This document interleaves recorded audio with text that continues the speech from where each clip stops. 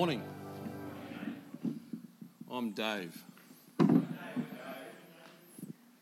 I don't get that welcome ever, so thank you.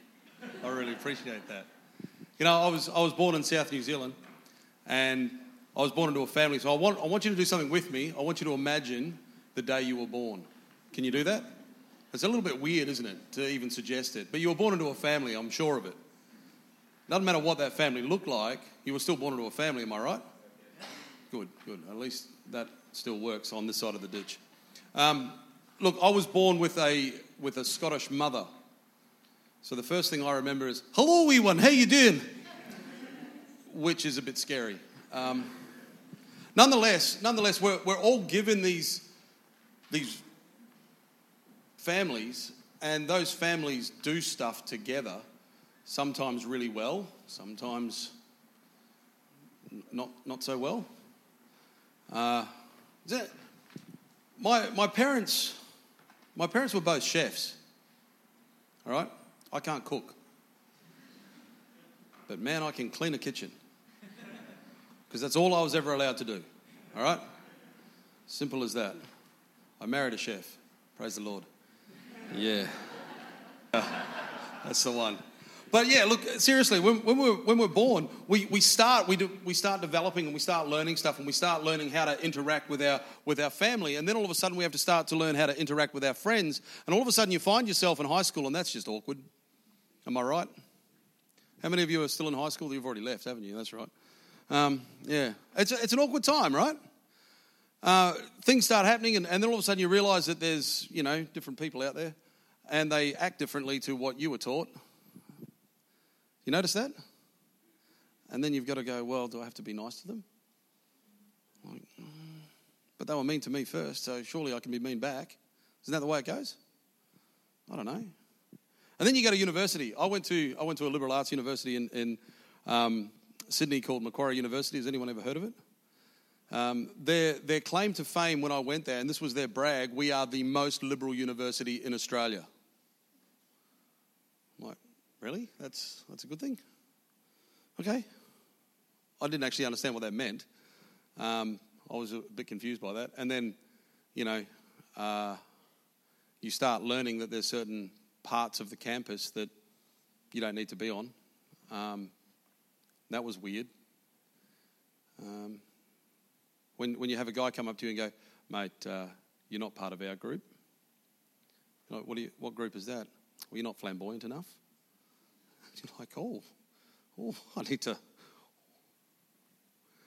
But I mean, look, honestly, it was a strange time, and I'm going back at least 3 months ago. No, okay, it was before the new millennium, and things were a little bit different, right? But you had to learn how to work in that world, and you had to suddenly learn that there was new conventions and new ways of interaction and new ways of being part of. It was quite different because I grew up in a really conservative family, and that sort of stuff was never discussed. It's not even talked about. And if you did, you'd have had the Scottish mother, "Oh, no, we don't go there. No, son. Oh, no. And so, these sorts of things were new. They were weird. And as you're doing this, you're actually working through what God means. Does God actually exist? And who is this God fellow anyway? And what does that actually mean to me? And what is it going to mean for the rest of my life? And does a decision that I make right now actually impact 40 years down the track? Yes? No? I don't know. Man, I haven't been alive for 40 years. I don't even know what that means. And now that I am 40, I look back and go, well, 40 years is not that long. Let's be honest. Does anyone else agree with me? Can I get an amen there? Yeah, praise the Lord. But the reality is you're actually asking all these questions, and you're trying to figure it all out, and you're trying to have some comprehension of who you are and how you fit and how God works. And what you've learned is there's a rule for it or anything like that, but there's a rule. And you sort of stay within them as best you can. Then you move to another part of your life, and there's a rule over there, and it's slightly different. Like, did anyone ever play sport? Anyone play sport? Ever tried, like, not doing what the sport says you're supposed to do? And the referee comes out and gives you a bit of a grilling over, like, you're not supposed to do that. And you go, but why? I was once asked to play basketball, not twice. Yeah. You learn that these rules exist, and all of a sudden you've got to work within these rules, and you've got to pay attention within these rules, and then you come to church, well, you go to God, and there's rules. You're like, man, more of them. Are you kidding me? Are you kidding me? But you see, I'm really lucky today because I actually brought someone who actually knows these rules, okay? His name's Jono, and I'm going to get him to come up here and talk to you about these rules, okay? I got the easy part. Very good. Yeah, it's true. One of the common questions that I get asked as a pastor is, Pastor Jono, is it okay for me to do this? Does God say that, is this okay to God? And what does God think of me doing this? And what does God think of me doing that? I'm also a chaplain. I love chaplaincy. And in schools, there's lots of rules. And then as a chaplain, I'm not really supposed to be the one to enforce the rules. And we know students. And I sit there watching and I have a little chuckle to myself because they like to break the rules wherever possible. They don't like to ask me, what does God say about this rule and what does God say about that rule? But I love it. And so they've given me the hard job today, and they say, well, Jono, can you go and teach everybody the rules? So that's what we're going to do. We're going to look at the rules of God today, just very, very briefly. What does God say about how we should live our lives? To do that, we're going to look at one of the oldest sets of rules that you might find, that you might have heard of before. It gets quoted and referenced all over the place, but often we don't know exactly. And I'm not going to do a pop quiz today. I'm not a teacher. So I'm not going to ask you which rule is which, because if you ask me, I probably wouldn't know the answer myself. But we're going to go to the 10 Commandments. Have you heard of those before? Okay, I got a few nods, a few yeses. The 10 Commandments are found way back in the Old Testament in a book called Exodus. So if you've got your phones or a Bible, turn with me to Exodus, and we're going to look at the 10 Commandments. Exodus means to depart. To depart from somewhere, a mass departure. So I'm sure when we finish leaves. And that's what happened for the Israelites as they left Egypt, where they were in slavery for 400 years. There was an exodus, and they departed from Egypt, and they walked into the wilderness. And God comes along, and he says to them, I should probably give you guys some rules. I should probably give you guys some ways to live by, to start your society, to keep you in check, maybe, and that type of thing. And that's where we find that in Exodus chapter 20. Exodus chapter 20. But let me give you some background on the type of person, the type of God that our God is, the creator of this world, the creator of this universe. One day God speaks to Abraham, an old man, as he looked at the stars and he dreamed. He had no children. And he says to them, your descendants will be like the stars in the sky. And Abraham goes, I'm pretty old. I don't know about that. And God says, just trust me.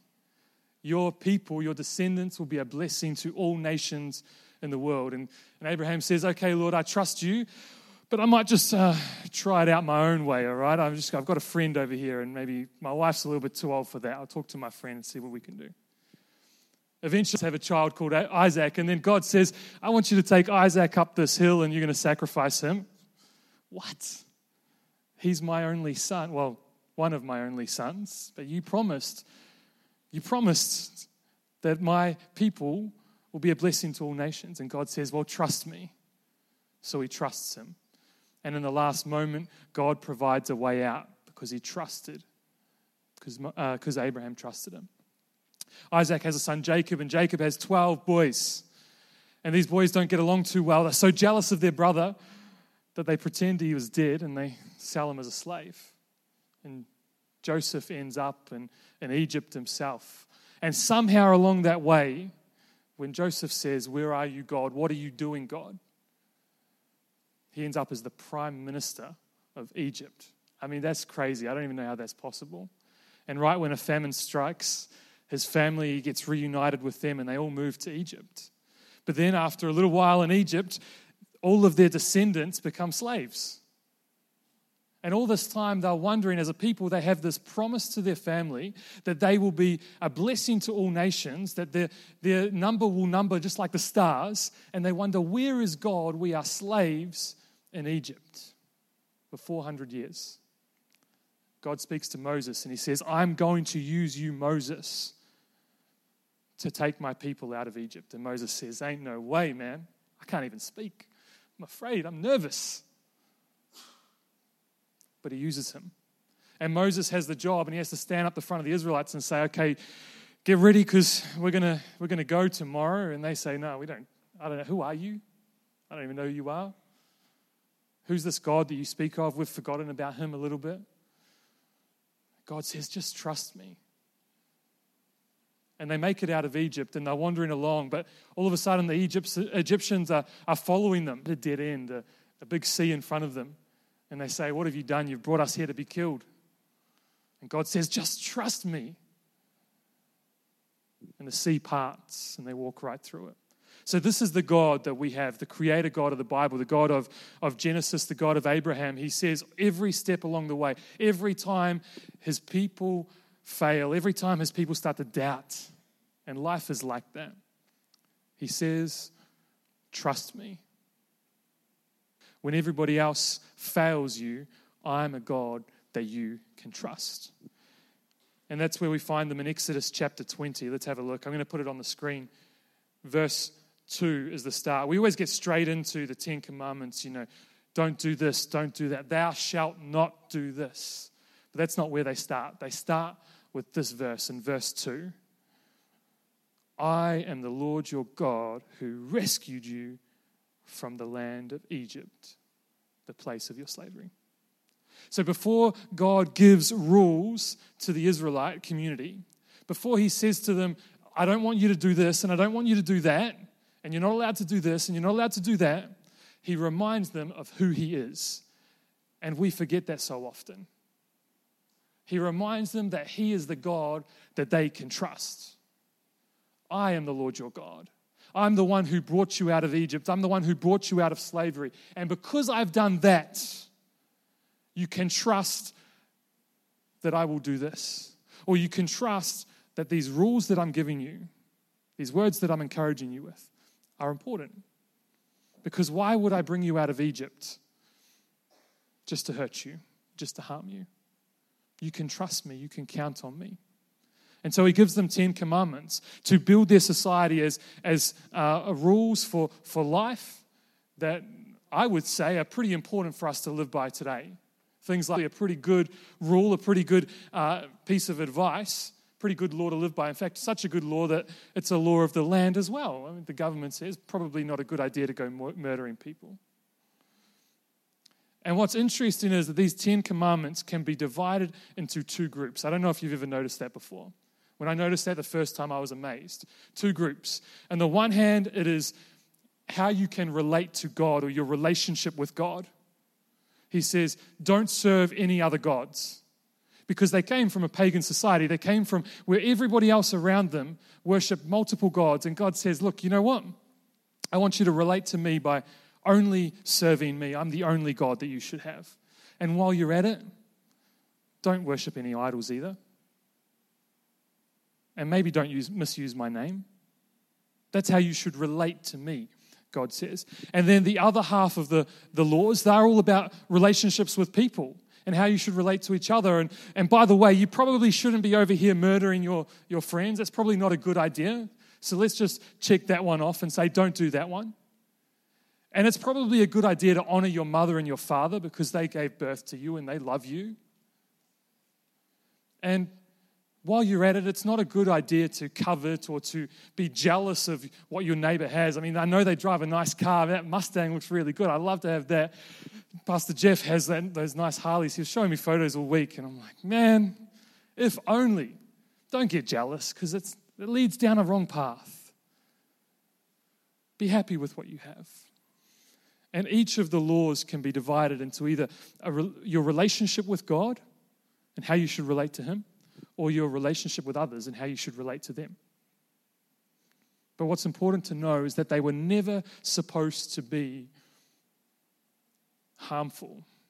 They were never supposed to be about restrictions. Oh, I'm not allowed to do this. What a shame. They're never supposed to be about that. They're always supposed to be about this is how to live your best life. Jesus said when he came, in John, he says, I have come that you may live life to the fullest, that you may live the best life possible. And that's the same thing that God says. I want you to have your best life, and this is what it looks like. You might notice from my accent that I don't come from New Zealand. I'm currently a Kiwi living in Melbourne. I pastor an Asian church. That's a bit interesting. I pastor an Asian church in Melbourne. But before that, I pastored a church in Invercargill, New Zealand. Pastored a church there, chaplain of a school there, and I lived in Invercargill, but I also pastored a church in probably the most beautiful place in New Zealand, Queenstown. Anybody been to Queenstown? Oh man, I love Queenstown. I used to go up the gondola at Queenstown. I had an annual pass, so every time I went to visit my church, I'd go up the gondola, get a coffee, sit there. I call it my office. You want to meet with me? You want to visit? Meet me at the top of the gondola. I looked out over the lake and over the mountains, the Remarkables, beautiful. But Queenstown is 2.5 hours from where I lived. So if I had to do a visitation or if I had to preach the church that week, 2.5 hour drive, spend the whole day there, 2.5 hour drive back, long time. And to get there, there is a lake, beautiful lake, Lake Wakatipu. I'm going to put a photo up on the screen. Lake Wakatipu. You have to drive around this lake. There's no other way to get there. It's this windy road. This road right here is called the Devil's Staircase. Beautiful stretch of road. It's windy. And to your left, just drops straight into the lake. And when you've been driving for 2.5 hours and you're just towards the end and you just have to get around this lake, you just want to get there. An enjoyable ride to stick to the speed limit and to go around, of course. But there is a speed limit. And that speed limit is there because if you don't stick to it, and there was a couple of times where if you got out of control, you'd go over the edge. And there's boundaries on the side of the road. You can kind of see them. There's these boundaries on the side of the road that if you did drive off, they would kind of correct your course. They'd keep you on track. They'd keep you in line so you didn't fall into the water. But I tell you what, this road is polluted with camper vans. Oh, we hate them as locals. Tourists, they don't know the road rules. They drive on the wrong side of the road. They drive so slow. I mean, the speed limit's 80. They're going 50. And I'm sitting there behind them. Oh, please, just let me pass. But it's just windy. There's no stretches to pass. And all I want to do is just do the wrong thing. I just want to pull out. I just want to go around them. But the amount of crashes that I've nearly seen on that road, unbelievable. Of course, not me. I mean, I would never almost crash. I definitely never crash. But there's these restrictions in place because without them, we'd go off the edge. Without them, I'll hurt myself and my lovely car, and I'll never be able to afford a Harley like Pastor Jeff because I've just gone off the edge. And so I have to stick to the restrictions. I have to stick to the road rules because I have to be careful to protect myself. But not just myself, but the people around me. Because it might look okay for me to drive around this person, but as I go around the corner, there's a car coming the other way. And so I have to stick to the road rules and I have to stick to the restrictions because if I don't on this stretch of road, there's a reason it's called the Devil's Staircase. I might not just hurt myself. And that's the way it is with rules. Sometimes rules seem unfair. And sometimes we wonder, why did you say that, God? And why did you tell us not to do that or to do this?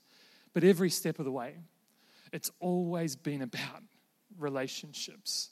Relationships with Him, relationships with us, relationships with others. Living our best life to the fullest, so that everyone could enjoy life. What I love about the Ten Commandments is that right when He sets up the rules for their society, He starts by reminding them of who He is. A loving God, a God that they can trust, a God that's done so much for them. We look to our past, and when we see in our past everything that God has done, it gives us hope for the future and courage for our present. That's what I want to leave with you today.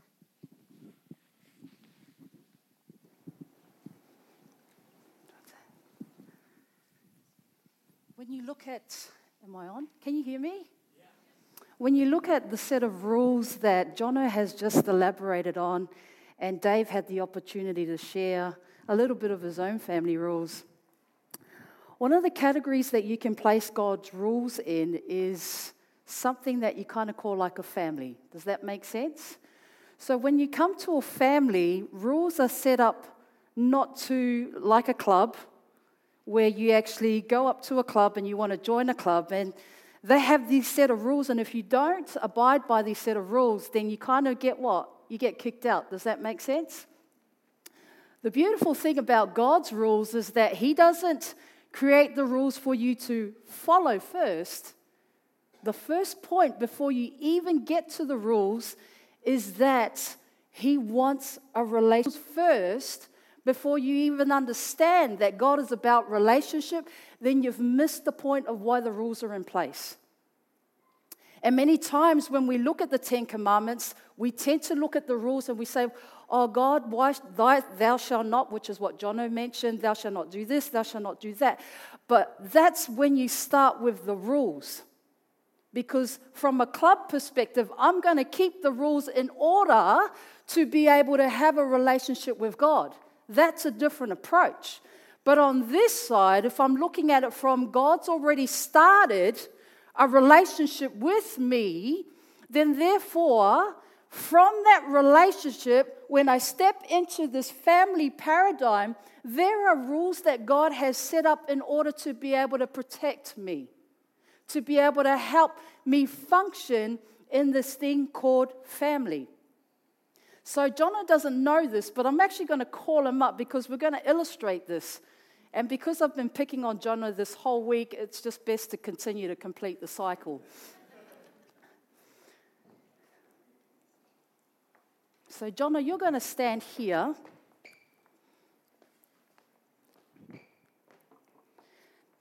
Now, we're familiar with this game called Trust Fall. Does everyone know that one?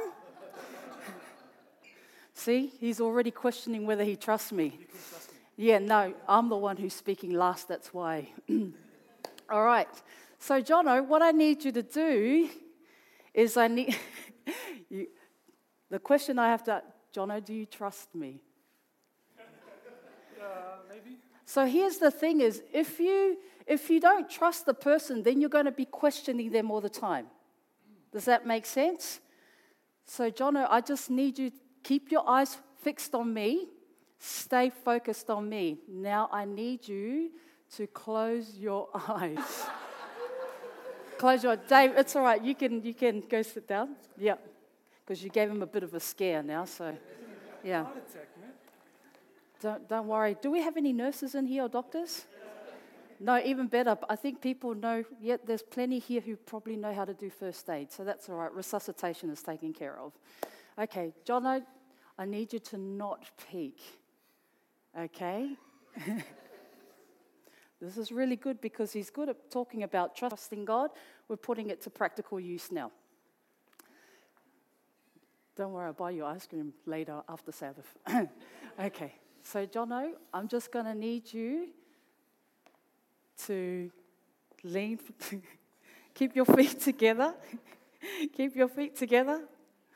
All right, now I'm going to need you to let, eyes completely closed. Completely closed. I know this is a bit of a struggle for you because you're struggling to think that Wendy is not strong enough to be able to catch me. But I need you to trust me. All right? Yeah, a lot of breathing is not going to really help you, but keep doing it. All right. Jono, I'm going to need you to fall forward, okay? Fall forward. Jono, if you can fall forward, and I'll catch you. Keep your eyes closed. Now we're gonna do it again, but I need you to keep your feet together, okay? Keep your eyes closed. Yep. Here we go. There we go. Stay there. No, stay there. Stay there. Come. Keep your feet together again. Face me. Close your eyes. Keep your eyes closed. And we're going to try it again. Okay? Fall forward. Beautiful. All right. Now, stay there. I'm now going behind you, Jono. Just move a little bit forward in case I need a bit of space. What's the length of your body? Hold up. Yeah, around about there. Okay. Jono, close your eyes, and I need you to trust. Okay. Now, just keep your arms like that. No, you'll be an angel when we get to heaven, but that's good practice. Okay? Now, I need you to fall backwards. Fall backwards. Oh, Jono, come on. Yeah, can you hear some of the things that are happening as him and I, as we're just doing this trust activity forward, and he can hear me behind, but he's still struggling to trust me. So we're trying to work towards it, okay? Here we go, Jono. Here we go. There we go. All right, now. No. Keep your eyes closed. Keep your eyes. Do not open them. I need you to not open them. Okay, keep your eyes closed, and don't look. Don't see. Well, I can't see if your eyes are closed. Okay, and then don't move. Just keep. Now I need your arms open. Okay. Now, Jono, I need you to fall backwards. Okay? Just trust me. I need you to fall backwards. Just keep it like that. Okay? Ready? On the count of 3, keep your legs together. And then fall backwards. Ready? 1, 2, 3.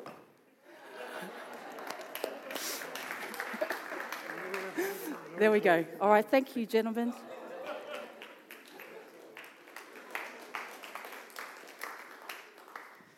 Before you get to the rules, that's what trusting God looks like. You're going to question him. You're going to be asking all sorts of questions. But if it's about relationship before the rules, then you're talking about a God who's amazing. You're talking about a God who wants to do life with you. We're talking about a God who wants to be invested in you, because that's the type of God that you want to get to know, because he's a relational God. And as you explore him in your relationship with him, the rules come after. Then you start to see the context of why rules are in place. Those 10 commandments are there because God is a relational God, not because you're trying to seek a relationship with him. That's the difference. And that's the God that wants to do life with you relationally, because the 10 commandments, those 10 rules, are there for yours and my benefit. God bless, and continue to grow in learning how to trust God, because that's what it's about. Thank you.